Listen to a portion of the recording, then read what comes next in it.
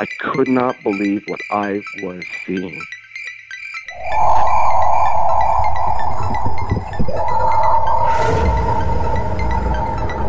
I could have filled the back of his head with 5.56, which is an absolute joke.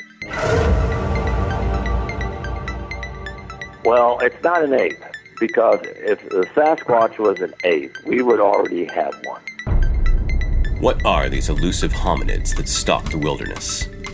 Your host, two-time witness and field researcher for more than 40 years, William Jevning. Welcome to the mystery. Welcome to Creek Devil.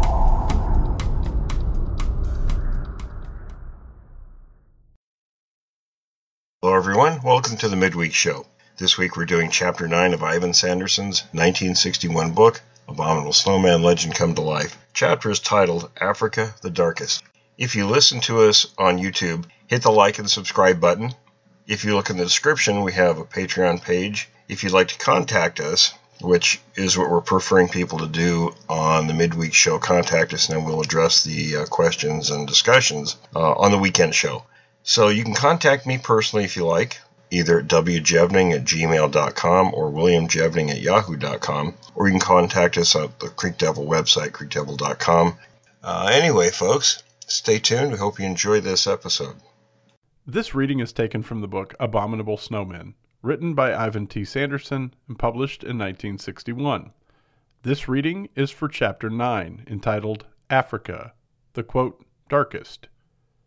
Africa was crossed for the first time just a century ago.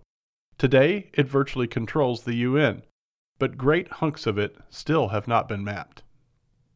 In some respects, the continent of Africa has much the same structure as that of South America, but in reverse, or rather, mirrored, the Congo Basin being equivalent to the Amazon Basin, the great upland chain of its east side being comparable to the great Andean chain on South America's west side, and there being a number of isolated mountain blocks dotted about the rest of it.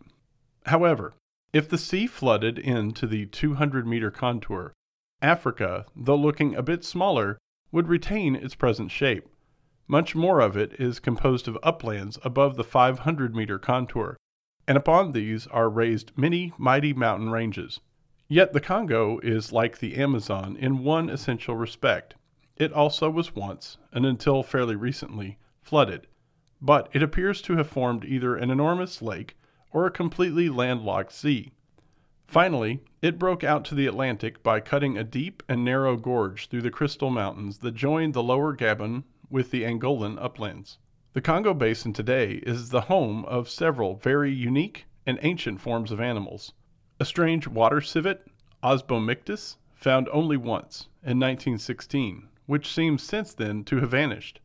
The forest giraffe, or okapi, Okapia, and the famous Congo peacock, Avropafo.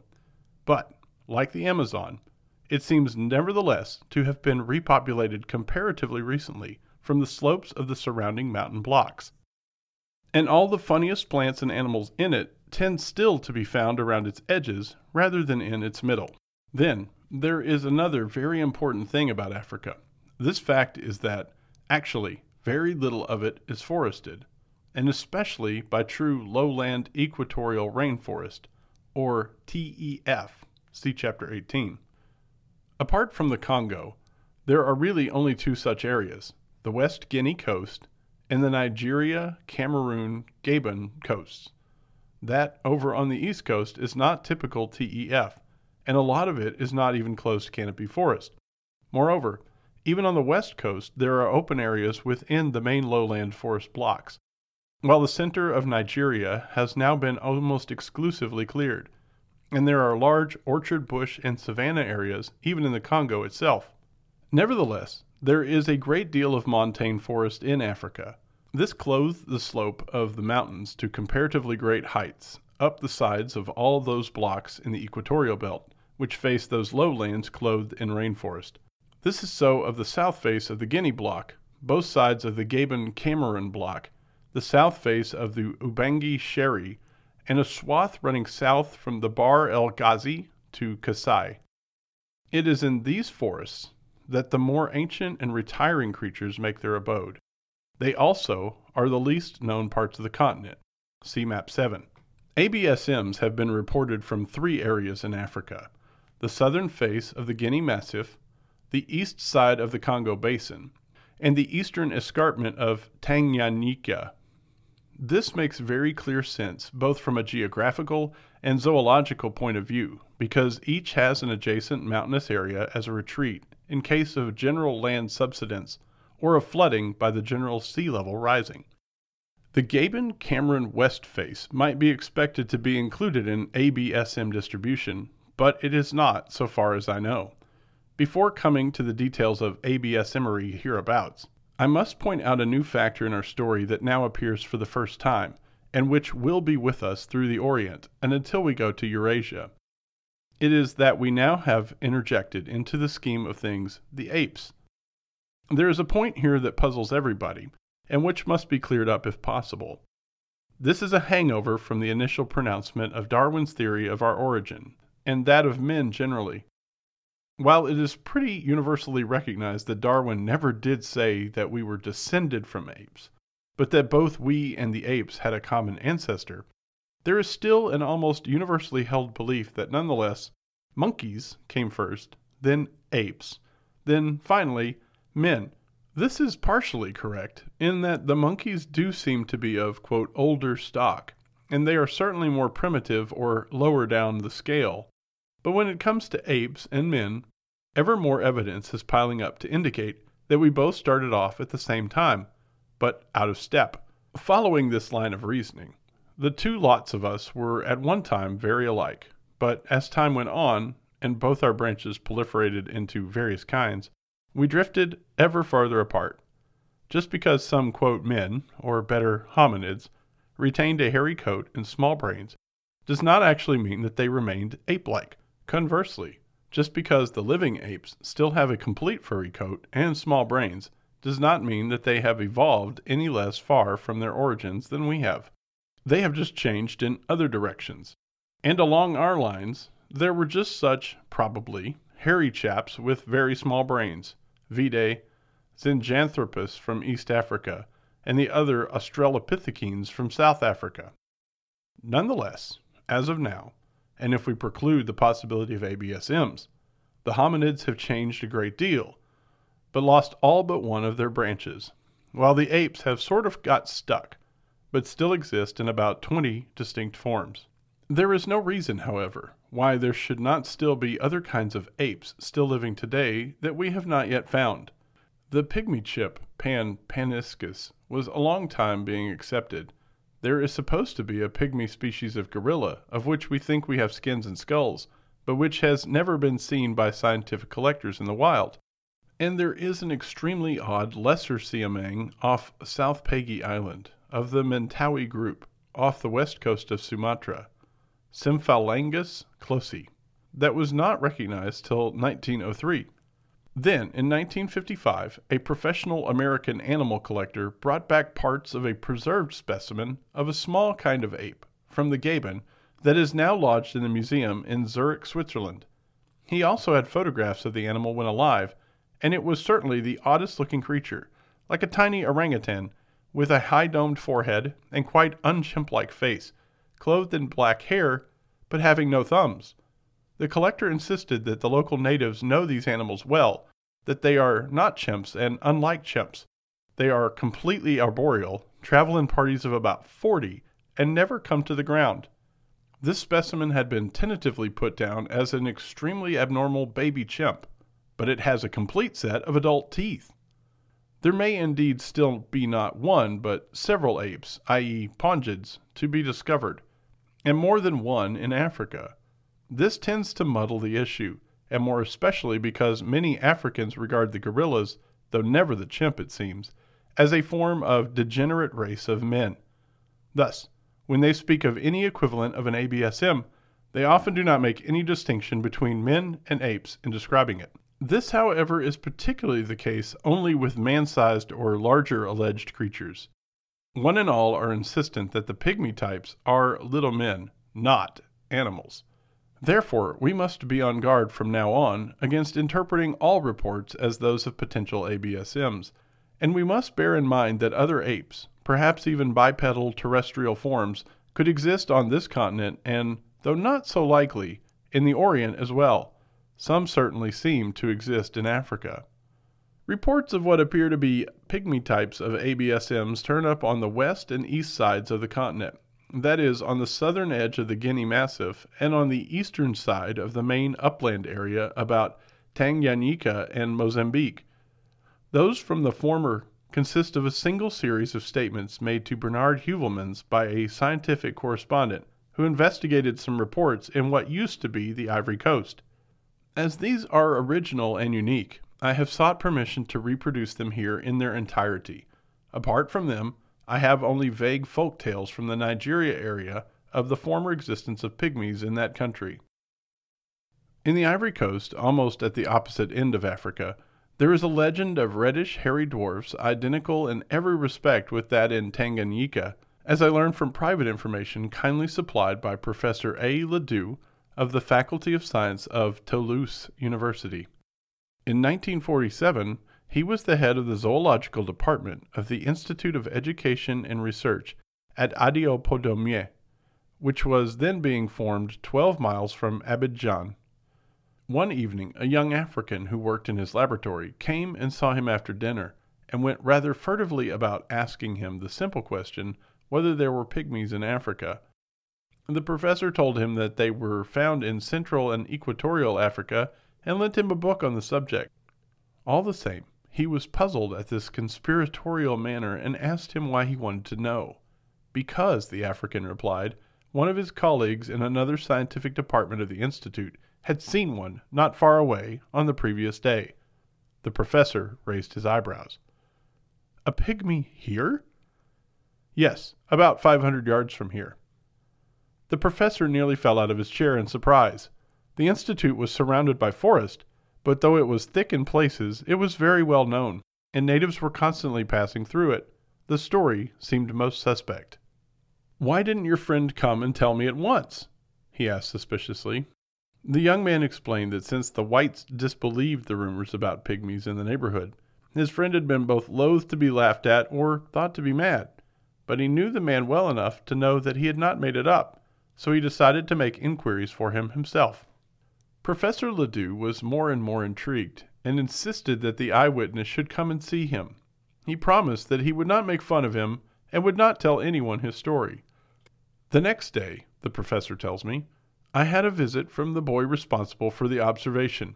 He was well educated, and had a certificate for primary studies. I asked him about the circumstances in which he saw the pygmy. It happened near the meteorological set when they were taking their daily readings at 8 o'clock in the morning. Among the roots of a silk cotton tree, bombax, there suddenly appeared a little man with long reddish fur and long hair on his head. Quote, "Same like white man," end quote, but also reddish. The long hair on the head, like a European's, was reported by all the Africans Professor Ledoux questioned. This feature could obviously not apply to true pygmies. At once the little red man and the large black one took to their heels in opposite directions. For according to the legends, the little forestmen brought bad luck. You only saw them once in a lifetime, and you had to be alone. I went to the place with my 2 informants. It lay in the shadow of thick forest, but was not too overgrown, since the silk cotton tree grew near a path. It was very likely that if there had been anything there, it would have been easy to see. I asked to be informed at once if a similar meeting occurred again, but this never happened. Professor Ledoux admits that he was then very incredulous. It seemed unthinkable that within 12 miles of a big town like Abidjan, and 500 yards from huts inhabited by 6 Europeans and some 300 Africans, there could be unknown creatures in forest which, though thick, was far from virgin. Moreover, the African who claimed to have seen the mysterious pygmy did not come from the lower Ivory Coast, but from the Middle Coast, which is wooded savanna country. Perhaps the great forest, which is most impressive, had overexcited his imagination. And in his solitary walks in the forest, the professor had often put up bushbuck. If the African had seen the russet back of one of these antelopes among the bushes, it was not impossible that his imagination should have led him to think that it was one of the, quote, little hairy men of the legends. At all events, when the professor showed him a book containing pictures of Central African pygmies, he insisted that his creature was not like them. Despite his skepticism, Professor Ledoux decided to make discreet inquiries about the native legends and what they were based on. He questioned several Africans who trusted him, and he pretended that he fully believed their stories, thus putting them at their ease and getting much more detailed information. In this way, he came to visit most of the neighboring villages. As a matter of fact, I did not obtain any important information, for while there were plenty of men who, quote, had seen them, they were reticent on the subject, always concluding that they were probably mistaken, for all the encounters had taken place at nightfall. This is likely enough. There was one relatively exact fact. In March 1946, a team of workmen under one Jaco, who later became my lab boy and my informant and who died of poisoning in 1949, together with a European of whom I can find no trace, were supposed to have seen one of these little red men at about 8 in the morning, in a tall tree, in a very wooded little valley about half a mile from the future site of the station. The European asked what it was, and the Negroes explained what a rare thing it was to see such a creature and the evil effects of doing so. I was at once deluged with stories of dwarfs with their feet back to front, people who lived half in the lagoon and half on land. I think that manatees must be responsible for this legend. These tales were of no interest to me, but I mentioned them so that the record should be complete. He then questioned the Europeans who had traveled in the Ivory Coast. One of them told me the following. During one of his expeditions in the course of 1947, the great elephant hunter, Dunkel, killed a peculiar primate unknown to him. It was small with reddish-brown hair, and was shot in the great forest between Guiglo and Tulepiu, that is, between the Sassandra and Cavally rivers. Its remains disappeared while it was being carried home, no doubt having been disposed of by superstitious porters. Dunkel even offered to take my informant to the place, and he in turn invited me to go with them. In 1951, the professor's new boy, in reply to his usual barrage of questions, told him that when he was young, probably around 1941, he had himself seen a hunter at Seguela bring back a little man with red hair in a cage. The local official had put clothes on it for decency's sake and sent it to Abidjan by way of Bouaké. The boy did not know what had happened to the little prisoner afterwards. This tale seems to me to have been embroidered somewhat. If the creature was really human, it would not have been put in a cage, and if it was an ape, the official would not have worried about whether it was decently dressed. Either it was a creature halfway between man and an ape, or more likely, it was an unknown primate which had been dressed up as a joke, as tame monkeys so often are. Professor Ledoux remarks that these tales of an unknown reddish-brown primate in the Ivory Coast are overlaid with the very firmly held belief that there are pygmies in the forest between the Sassandra and Cavally rivers. According to an African technician of mine from Tulepiu, called Mehaud Teu, an intelligent boy keenly interested in these questions, there was recently a system of barter between the Negroes and these forest creatures. Various manufactured goods were left in the forest in exchange for various fruits. This was supposed to have gone on until 1935. The little men who practiced this barter were hardly known even to the Negroes themselves. The Gueres called them Sahiti. It is possible that these Sahitis may be true pygmies like those in Central Africa. The professor's inquiries among the Europeans brought out a significant fact. Those who had never spent any length of time between the Sassandra and the Cavally denied out of hand that there could be any little men in the forest, whether they were true pygmies or unknown primates. On the other hand, those who had lived in this area were seriously prepared to consider that pygmies might have lived there in the past, and also that there might be a real basis for the legend of the red dwarfs. His own impression was that the legends and rumors in the Ivory Coast were based on the fairly recent presence of pygmies and the present existence of reddish-haired primates, whose exact nature was still problematical. The reports from the east side of the continent are more numerous and varied, and come from more separate sources. Central to these is a statement that has been repeatedly republished by one Captain William Hitchens in Discovery for December 1937, included in an article entitled, quote, African Mystery Beast, end quote. This goes as follows.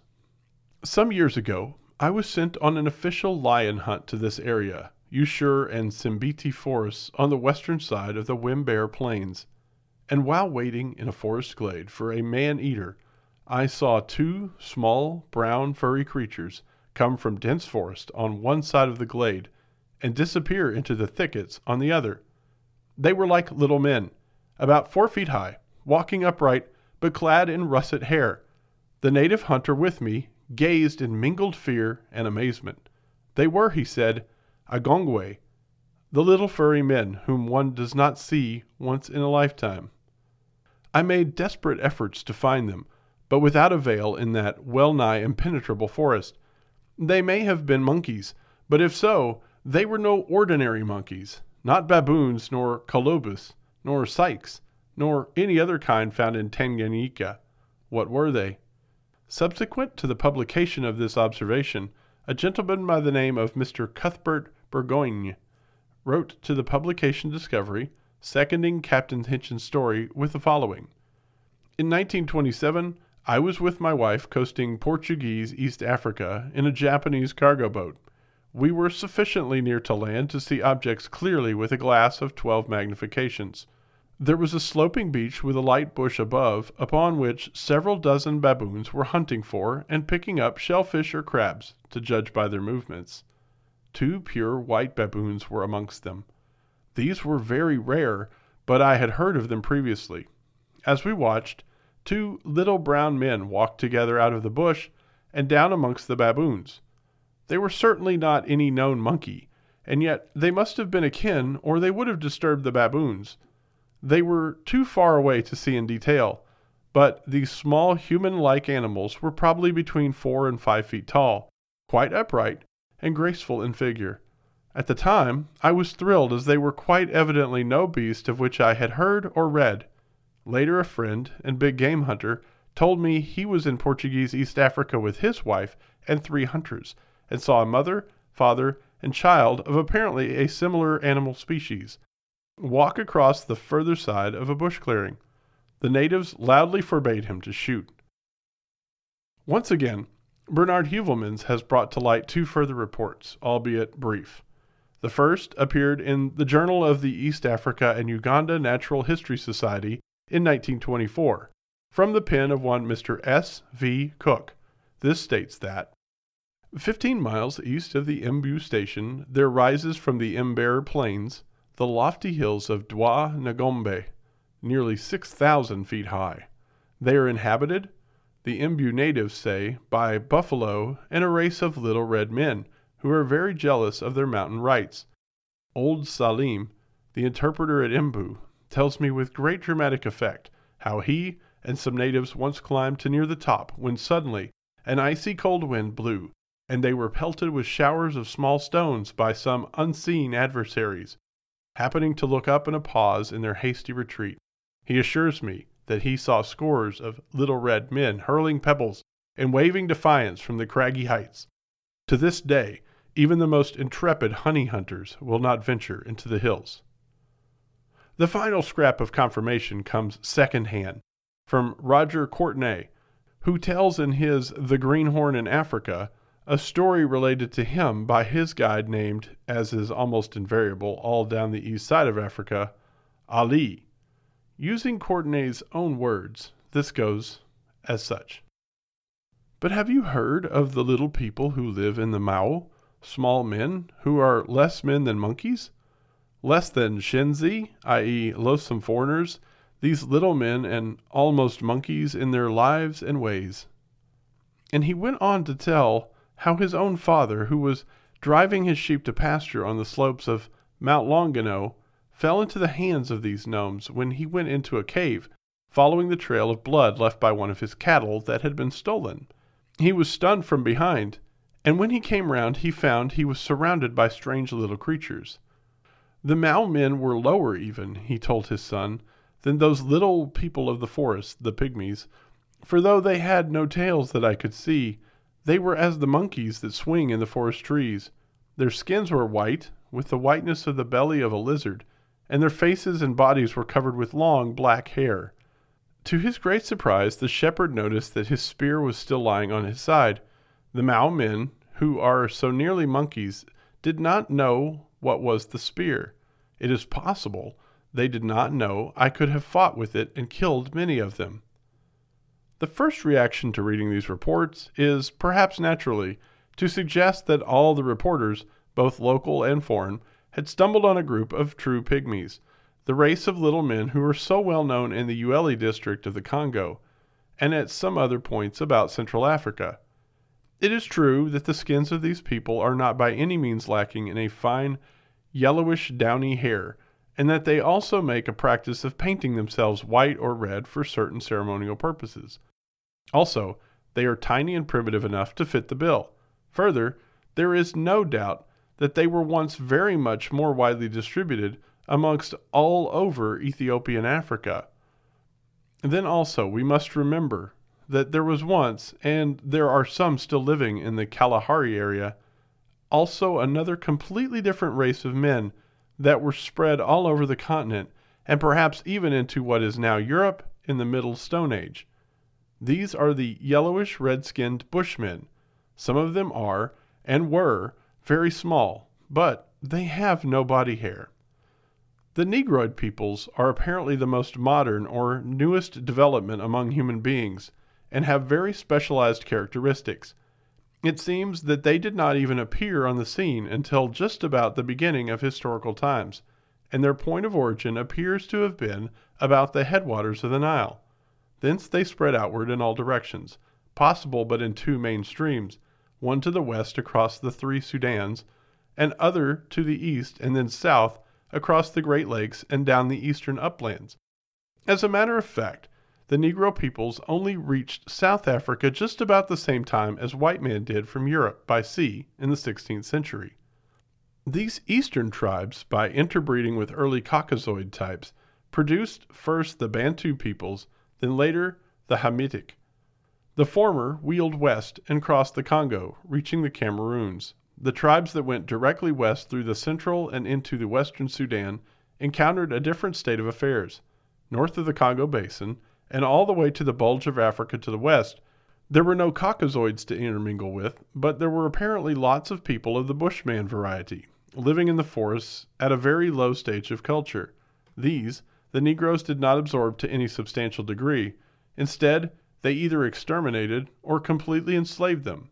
This is a most important fact that is not customarily known about the forest West Africa.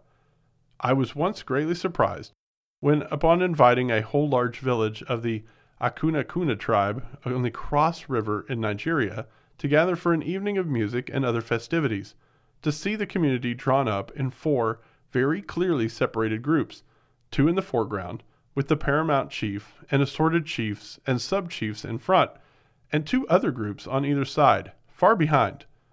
It was still daylight when they assembled, and to our greatest surprise we suddenly saw that we were looking at 2 quite different peoples composed of tall, very dark brown-skinned Negro men and sturdy, tall women of the same cast of feature and skin color, and of very short, almost pygmy men with pale reddish-brown skins, flat faces, broad noses, hugely everted lips, and little bandy legs on the one side, and a mass of tiny but very fat women of the same type and color on the other, all of whom had tremendous bottoms.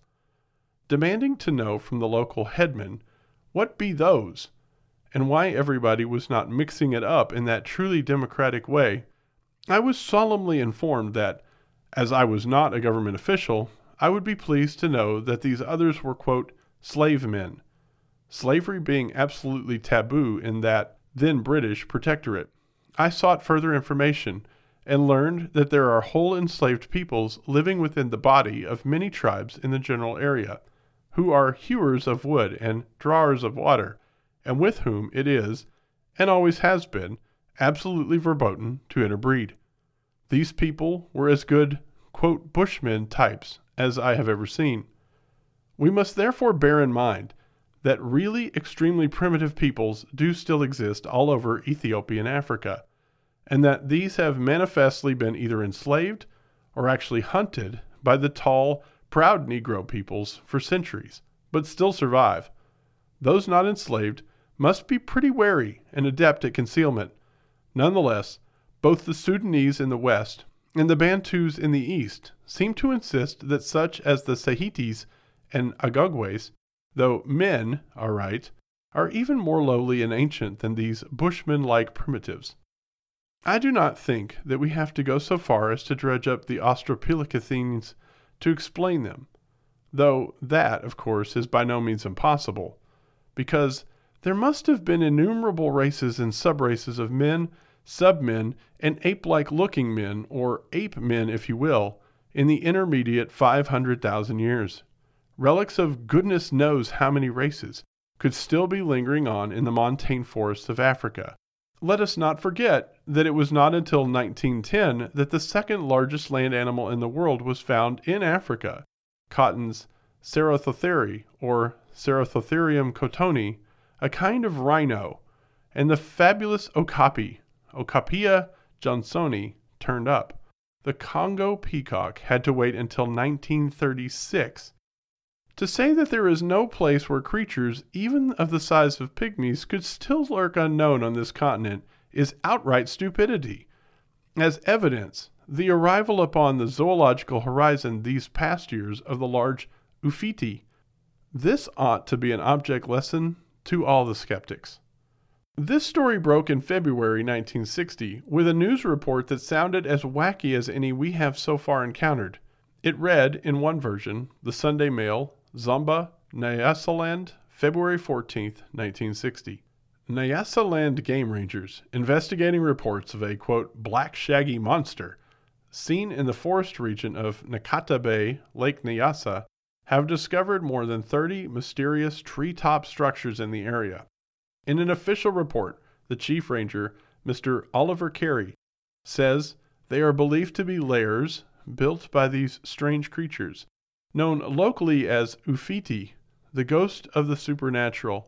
Various reports have described the animal as black with long hair, a colorless posterior, no tail, broad-chested, and about 5 feet tall. One was photographed recently by a Public Works Department employee, Mr. D. McLagan, in the vicinity of Limpasa Bridge, which crosses a stream near Nkata Bay on Lake Nyasa in the northern province of the territory. This is a very good example of the sort of report with which we have to deal as a normal course of events in ABS Emory. It is nonetheless shot full of blather, so let us just look at it critically before we come to the wind-up of this story. First, as usual, anything not previously and definitively known of the animal kind is invariably and immediately called a, quote, monster. This is totally irresponsible, and especially in a case like this, when, as it turned out, the object involved was something that every foreigner should have seen many times in any zoo. Next, the designation of certain objects as, quote, mysterious treetop structures, end quote, is deliberately misleading. Why didn't the reporters state what sort of structures they were and why they were mysterious? Birdhouses made of plywood or Amerindian-type wigwams in Nyasaland would be mysterious, but these crude nest-like platforms of twisted branches and twigs were not. They were typical. Then, if the creatures were known locally by a perfectly good name, there was nothing really mysterious about the platforms. To call their makers, quote, ghosts is going a bit far.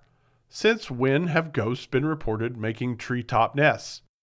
But when we contemplate the phrase, the ghost of the supernatural, at least one whose native tongue is the English language, stands aghast. Aren't ghosts supernatural anyway? Or am I mistaken? And what the heck is the ghost of the supernatural? What is more, the writer immediately goes on to call the thing a, quote, animal with a, quote, colorless posterior. What is colorless? Was the damn thing's fundament black, white, or yellow like people's, or was it just a great nothing? Words, as a famous British parliamentarian once said, should convey meaning. Why, this obvious axiom should not apply to those official reports and news stories I cannot for the life of me see. Finally, we are informed that one was photographed, but no reproduction is attached to the story. Was the picture, quote, classified? Was it so bad you couldn't see what it was? Or was it so bloody obvious that nobody dared show it for fear of being called an ass? Or, alternatively, was it so clear but, quote, out of context that nobody wanted to admit it? The whole story, as it was subsequently unfolded, is a classic, and it may well serve as an example of the functioning of the modern world in the face of anything unexpected and frankly unwanted. It had the usual red herrings, some ridiculous, others most extremely interesting. The first were bandied about infinitely, the latter have been totally ignored. Then everybody at first said that it was a, quote, native myth. Next, they got it as an animal. Then they affirmed that it had run away from a circus. What circus in a patch of forest not previously penetrated in, quote, darkest Africa? And then the real wipe began. The, quote, experts, having been confounded by the production of photos and the insistence of, quote, authority that the thing existed, they having said that it could not explain it away. This time, however, photographs seemed to show clearly that the creature seen was a representative of a race of chimpanzees indigenous to this large patch of closed canopy forest, isolated from the nearest of their race or any such forest by no less than 700 miles. This conclusion has, nonetheless, been nicely covered by a firm order that, in no circumstances, is one of these creatures to be caught or killed for proper examination. This is all very well, but it has a number of singularly unpleasant aspects. First, the natives thereabouts seem to have known the thing quite well and to have had a name for it, yet the nearest whites and even the game people treated the thing as a story. True, this creature, like ABSMs in many places, was only brought to light when the first road was pushed into the forest, shades of Jerry Crew. But then everybody indulged the most ridiculous folderol about ghosts of the supernatural. Then, the alleged photos have not been published. They arrived in Salisbury, capital of the Federation, on February 6th, and were said next day to have, quote, puzzled anthropologists and zoologists, end quote. We then get a spokesman for the Victoria Memorial Museum in Salisbury, saying that the pictures were not sufficiently clear for positive identification. He pointed out, however, that the picture, singular this time, and description, tallied with a Bushman painting found in the Ruwa region that had been thought to be a, quote, bear. This is a near classic in that no bears now live in, nor have any fossils of any one of them ever been found in anywhere in Africa south of Morocco and Algeria. Be that as it may. We then read on, and I quote from the Rhodesia Herald of February 7th, 1960. An eminent Rhodesian zoologist, Mr. R.H.N. Smithers of the National Museum, was able, even from the poor pictures available, to point out several unusual features. He said, quote, from the statements I have heard from Nyasaland and from the pictures, the animal would at first appear to be a chimpanzee.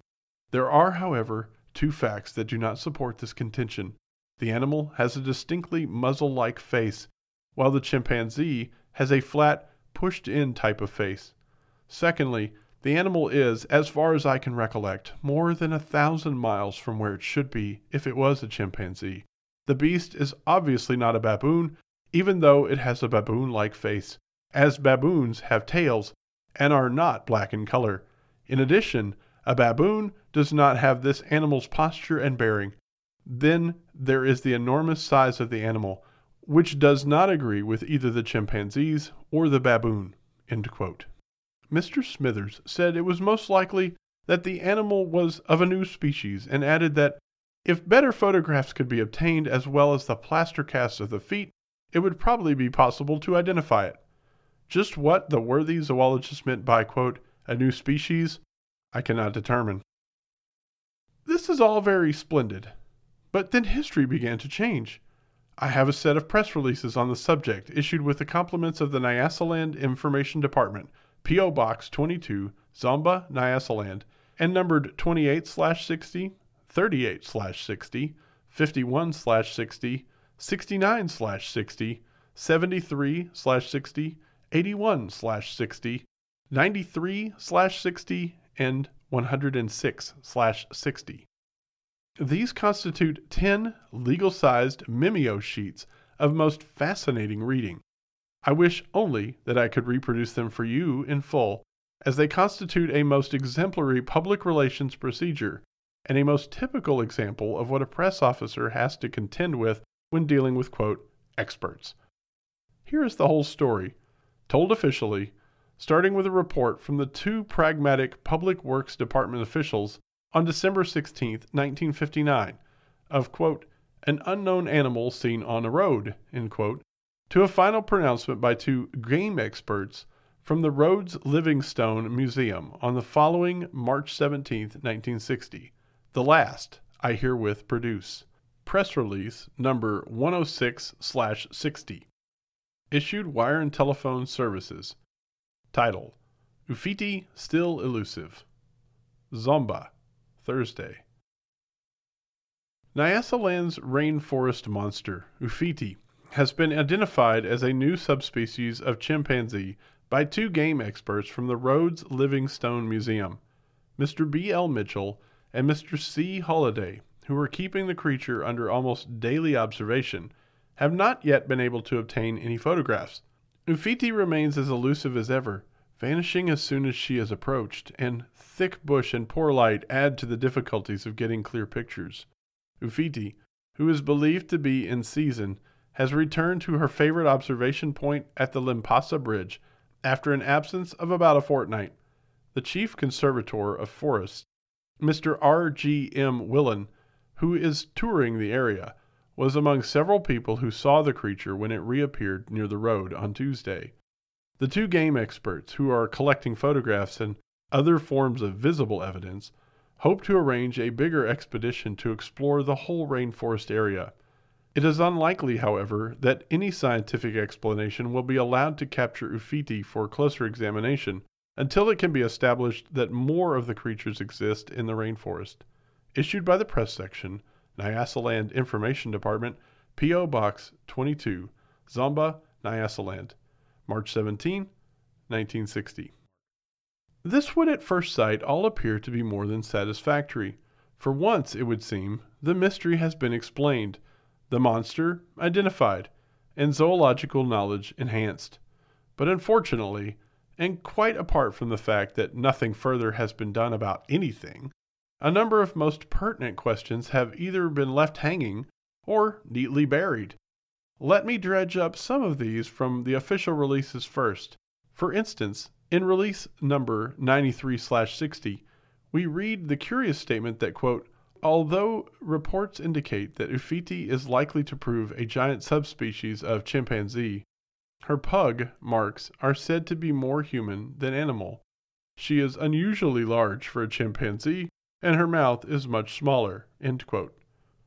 Then, in release 81/60, we find, quote, he appears to be almost 6 feet tall with short legs and powerful arms, and most observers estimate his weight in the region of 150 pounds, end quote. In the same issue, it goes on to say, quote, plaster casts of its hind footprints reveal 3, italics mine, toes, and a large thumb. I had better cut in here to point out a few items. Either footprints were obtained, or they were not. If they were either more human or more animal. But no human has only 3 toes and a large thumb on its foot, while gorillas and chimps have 4 toes and a widely separated and enormous big toe. Then, no chimp ever stood 6 feet tall, or even 5 feet. Chimps of those dimensions being unable to stand on their puny hind legs alone. What is more, if this is a chimp, and of that size, it would weigh more in the neighborhood of 300 pounds, by the very construction of the beast. These are official conundrums. Others came from non-official sources.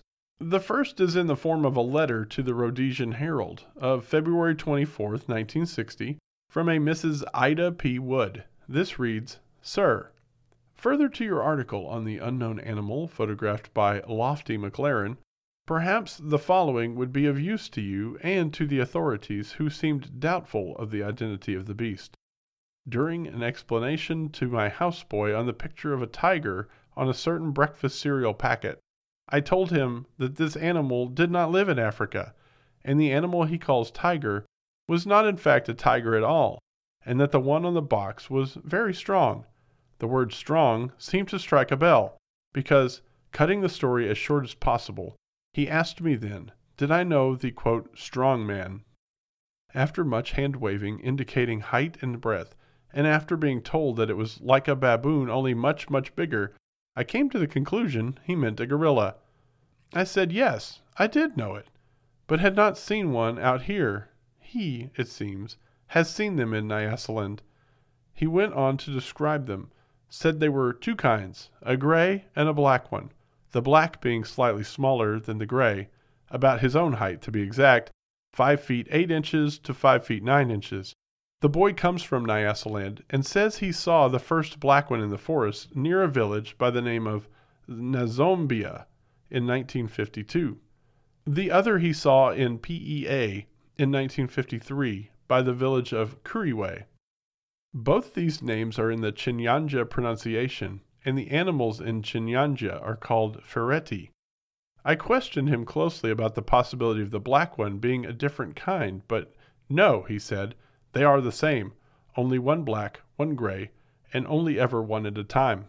It makes a bed as a gorilla does, large and untidy, usually sleeps in it only once, I suppose to eliminate the possibility of discovery. I should be interested to know what the anthropologists interested in the previous article think of this information, if you would be good enough to pass it on. Have the photographs been printed yet? Signed, Mrs. Ida P. Wood, Sinoia. This clearly indicates that these creatures are known in the area, and I have no doubt that a little ingenious and patient inquiry among the benighted local natives would disclose the fact that they have always been very widely known. I should explain that this business of, quote, there is a black one and a white one, end quote, is almost universal in Africa, and usually denotes marked sexual dimorphism, which is displayed by so many animals. Incidentally, in many parts of Africa, only 3 colors are recognized, black, white, and red. The last is all the earth colors from deep orange through all the browns to deep red. Everything, including blues and greens, are either white or black according to whether they are in the strong light or in shade. All shades of color are, quote, so-so, red, black, or white. This African's insistence that although there are 2 kinds, they are the same beast, would indicate that the differences are either sexual or due to age. The other concurrent oddity was from quite another part of Africa, 1,400 miles distant, and in an area from which we had not previously had any reports. This is actually a very astonishing report, and one that should be taken most seriously in view of the almost constant surprises that are coming out of Southwest Africa and Angola.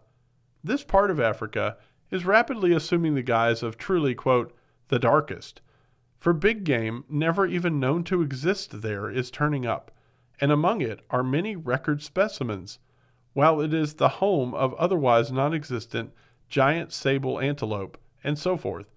This apparent ABSM was originally reported in the Evening Standard of Salisbury for November 18, 1959, but did not become fully recognized until after the Ufiti or Ferreti affair broke. It reads as follows. The authorities in Southwest Africa and farmers in the vicinity of Outjo are wondering whether a large shambling monkey or ape, which has been seen on the farms near Outjo, is not a gorilla. People who have seen the animal state emphatically that it is not a large baboon. According to their descriptions, the animal closely resembles a gorilla. Its footprints are also like those of a gorilla. A farmer, Mr. Thuis Maritz, whose Ovambo herd boy reported that the animal had stolen his blankets and food, tried to track the animal down, but lost the trail over rocky ground. The spoor clearly showed that the animal walks on two legs. Occasionally, prints resembling knuckle impressions were found next to the spoor. The footprints are about 5.5 inches wide and resemble marks made by a human hand. The 5 fingers or toes are clearly defined. The authorities have appealed to farmers not to shoot the animal, but to try to capture it alive. The nearest place where the gorillas are known to live is in the Belgian Congo, nearly 1,000 miles from southwest Africa. Disregarding this report and reverting to the Ufiti for a moment, it should be pointed out that there is something very wrong with the whole thing. I cannot bring myself to believe that game wardens, forest officers, and such other solid citizens could all have been absolutely ignorant of chimpanzees as specific animals. Had none of them ever been to a zoo where one was housed, or seen so much as a picture of one in a book? Even a fleeting sight of such an animal ought to have been enough for them to recognize it, if it was a chimpanzee. Zoologists and anthropologists ought, almost to the same degree, to have been able to spot such an animal from any photograph that displayed anything even approaching an outline. That any could be in doubt about the identity of a picture which was clear enough to ascertain that the animal depicted was not a baboon is frankly amazing. There is nothing impossible in a subspecies of chimpanzee turning up in this forest and having been there all along, though in several respects it might be considered unlikely. But there is absolutely no doubt about the footprint of an ape. It is utterly different from that of any hominid. There can be no doubts here. The matter of the Ufiti is a most damning indictment of, quote, the experts, for, from the published record on file, they would obviously then be shown not to know the first thing about their claimed specialties. I now have copies of the photographs mentioned, together with some of the most clear close-ups taken later. All, and even the foggiest, clearly shows a robust and typical chimpanzee in very fine coat, either peering intently down from a tree in typical Pongid fashion, or standing stolidly on all fours in the preferred great ape stance. No walking about on her back legs, mark you. The photographs of 2 footprints, part of a track in soft earth, are at first rather startling as they look almost human, but have only 4 toes.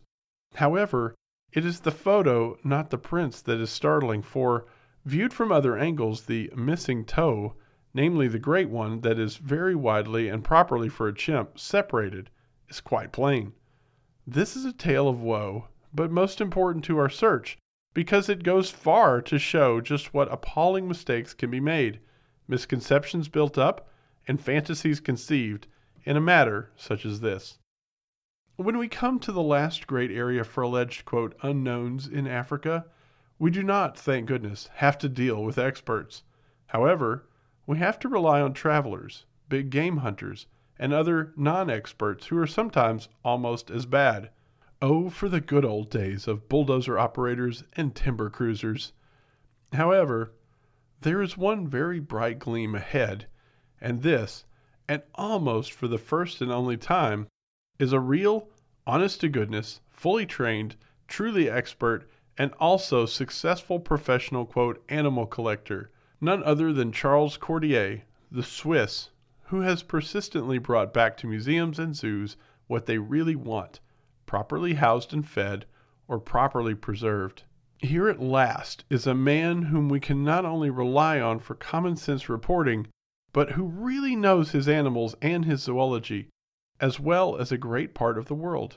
You may place more reliance on what he says than upon almost all of the rest of the involuntary and even voluntary ABSM hunters combined. This information comes to me once again from Bernard Heuvelmans, who had just, at the time of writing, received it from Cordier, who, January 1961, was somewhere in the Congo. Charles Cordier wrote Bernard, quote, "We met 3 tracks of hind feet, no knuckle marks, in soft mud near water. The tracks were most unusual," end quote, he says. Also, they were not those of a gorilla, and Cordier goes on, quote, "I ought to know. I have a silverback. These 12-inch tracks were no gorillas," end quote. The gorilla imprint should be compared with the photograph of one made in plaster in Appendix B. This find was made, as far as we know of now, somewhere in the Bukavu area. The track maker is obviously some new form of large pongid. This brings up a whole string of stories from less reliable sources. These begin with something that has been named the Tenno Giant, and was first described by one Louis Bowler half a century ago. It has some funny features and some illogicalities. It states, far away in the primeval forests of the Upper Tenno, in the Gold Coast colony, a strange tale is told by the natives of a wild man of the woods, which would appear from the descriptions given to be a white ape of extraordinary stature and human instinct. The natives, who live in the village near to the haunts of this freak of nature, are terrified out of their wits. They barricade their doors at night and place broiled plantains and cassava on the jungle paths leading into the village to propitiate him and appease his hunger. They declare he comes to the village at night and only runs when fire is thrown at him. The women especially are almost scared to death and go in a body to their plantain farms. It appears that 2 women, while gathering plantains, were confronted by this creature. One he seized and flung over his shoulder, carrying her off. The other ran screaming with fright back to the village. No trace of the other woman has been found. Several children have been taken by this creature, their mutilated bodies being found with the whole of their bowels devoured. The hunter and women who have seen this animal describe him as past all men in size. His arms they describe as thick as a man's body, his skin all the same as a white man, with black hairs growing thereon. The hands have 4 fingers but no thumb. The head is flat, and as they describe it, left small for big monkey head, meaning that it was very near or like a large monkey's head. They say the mouth was all the same as monkey but with big teeth sticking out, and he carries the skin of a bush cow, which the natives say he carries for cloth when small cold catch him, meaning he wraps himself up in it when feeling cold. A hunter tried to shoot him, but he smashed the gun and broke both the hunter's arms. Many other incidents are related of this terror of the upper plains. The most outstanding aspect of this report is, to me, that once again, it is of something definitely hominid, and that came out of a montane forest onto orchard bush, as in the southwestern case from the Windhoek. This is indeed unusual. The other outstanding fact is the mention of the absence of a thumb. I understand that it is believed that the thumb of Pleisanthropus was exceptionally small for the size of its hand, and was placed very high up on that hand. Is it possible that it might have been carried pressed against the side of the palm, and so not be apparent? The fact that this creature was alleged to have had light skin covered with black hairs is also novel.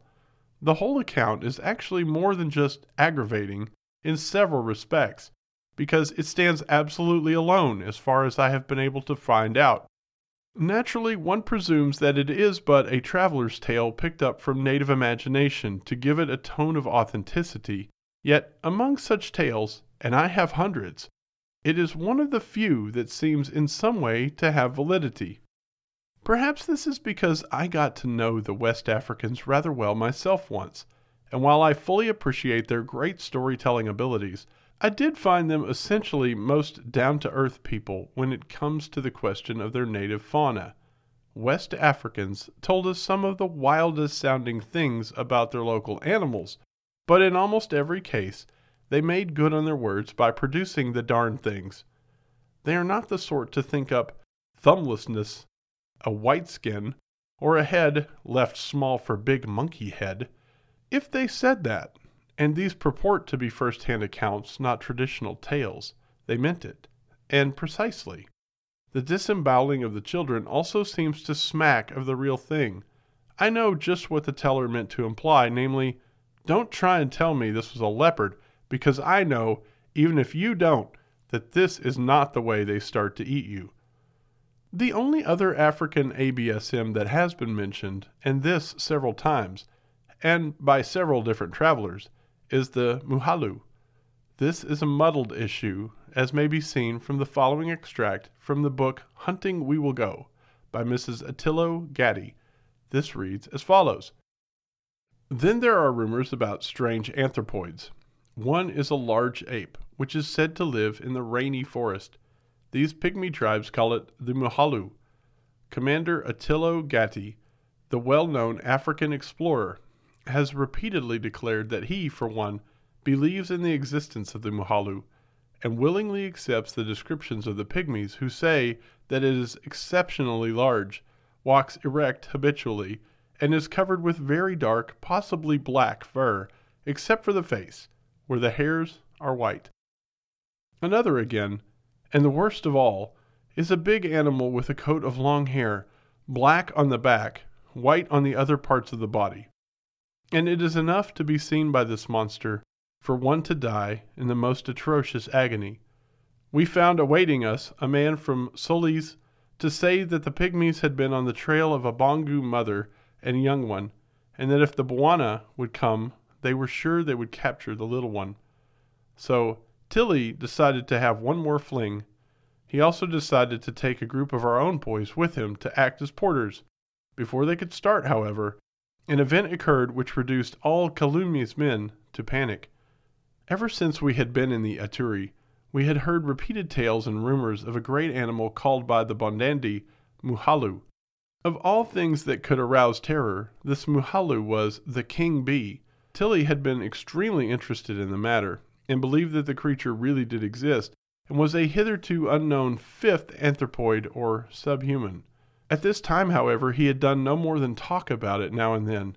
Now, on this morning, one of our men rushed into the clearing, his face gray with fright, babbling about the dreaded Muhalu. His stories were conflicting. First he said it had knocked him down, and this seemed odd because the natives firmly believed that a Muhalu only had to look at a man and that man would instantly die. Then the boy said he had seen the Muhalu first and ran away. No matter what had actually happened, the news that a Muhalu was in the vicinity nearly paralyzed our men. Tilly insisted on going to investigate at the point where the boy claimed to have seen the beast. I don't know how he succeeded in dragging that boy, half dead with fright, or in flicking the pride of Lamis and 2 of the other men until they had agreed to accompany him. He did find enormous footprints, and several stiff black hairs in the hollow of a tree where evidence showed the brute had been sitting. Neither hairs nor print corresponded to any other known ape. But the panic of our natives had grown so fast that Tilly could not stem it. Even Kalumi begged us, with all his heart, to leave Sambihi and come down to his village. All of our natives, though they had no wish to abandon us, were preparing to leave. In this area, namely the southern face of the Ubangi-Sheri Massif, it would seem that we have had to deal with 2 quite separate entities, one an unknown Pongid, and another a hominid, or ABSM. Despite the rather obvious exaggerations of the descriptions given by locals, and notably by the pygmies, with whom it is extremely difficult, if really at all possible, to communicate, neither appear really to be too outrageous. Perhaps one is the terrestrial ape that leaves the odd prints now recorded by Cordier, while the other is something akin to the Tano giant. There are a set of tracks recorded from Bakumu, which the locals say were made by what they call the Apamandi, which they there describe as a very heavily built small man, clothed in black hair, but having a light skin. These prints are approximately 8 inches long, very short and broad, and have the strange distinction of having the second toe longer than either the first or third, and being somewhat separated from the first or big toe. The significance of this toe proportion will become apparent when we come to investigate the Métis, or snowmen, of the Himalayas. The accounts of these 2, or is it but a single, creatures, are very vague, fragmentary, and rare. Yet, if you visit the northwestern edge of the Ituri forest, you will find that it, or they, are taken quite for granted as being rare, but by no means excessively rare, units of the local fauna living in the upper montane forest to the north, and from time to time coming down onto the lowlands. I have talked to many people who have been into this previously unadministrated area, but only those who were specifically interested in its fauna or who spent time investigating the ideas and knowledge of the locals had ever heard of it. Those who did so, however, all seem to be of the opinion that there is a race of gorilla in the area, or that there is at least some large terrestrial ape there. When I asked if, in their opinion, it could be a primitive hominid rather than an advanced ape, the opinions have been violently divided. Most returned my query with a perfectly blank stare, but some said yes, and invariably went on to talk about the possibility of some larger form of Australopithecine having survived thereabouts, and they usually pick on Plissanthropus, probably because that form has been so well publicized, along with reconstructions of it. Africa is undoubtedly the land of pygmies and of some great apes, but it does not seem to sport any giant hominids. At least the Africans don't imply this, even if they do refer to the Tano character and the Muhalu, or one of them, as being very big. Our real Oma types would be the perfect target for African bogeyman stories, but they just don't appear here, and we shall not meet them again until we reach just the place where they ought to be. This concludes Chapter 9 of The Abominable Snowmen. Thanks for listening to this episode of Creek Devil. If you or anyone you know has had an encounter with these creatures, please contact us at williamjevning@yahoo.com. That's William, Jevning @yahoo.com. All communication is confidential. Join us for another program next week. And until then, keep your eyes open out there.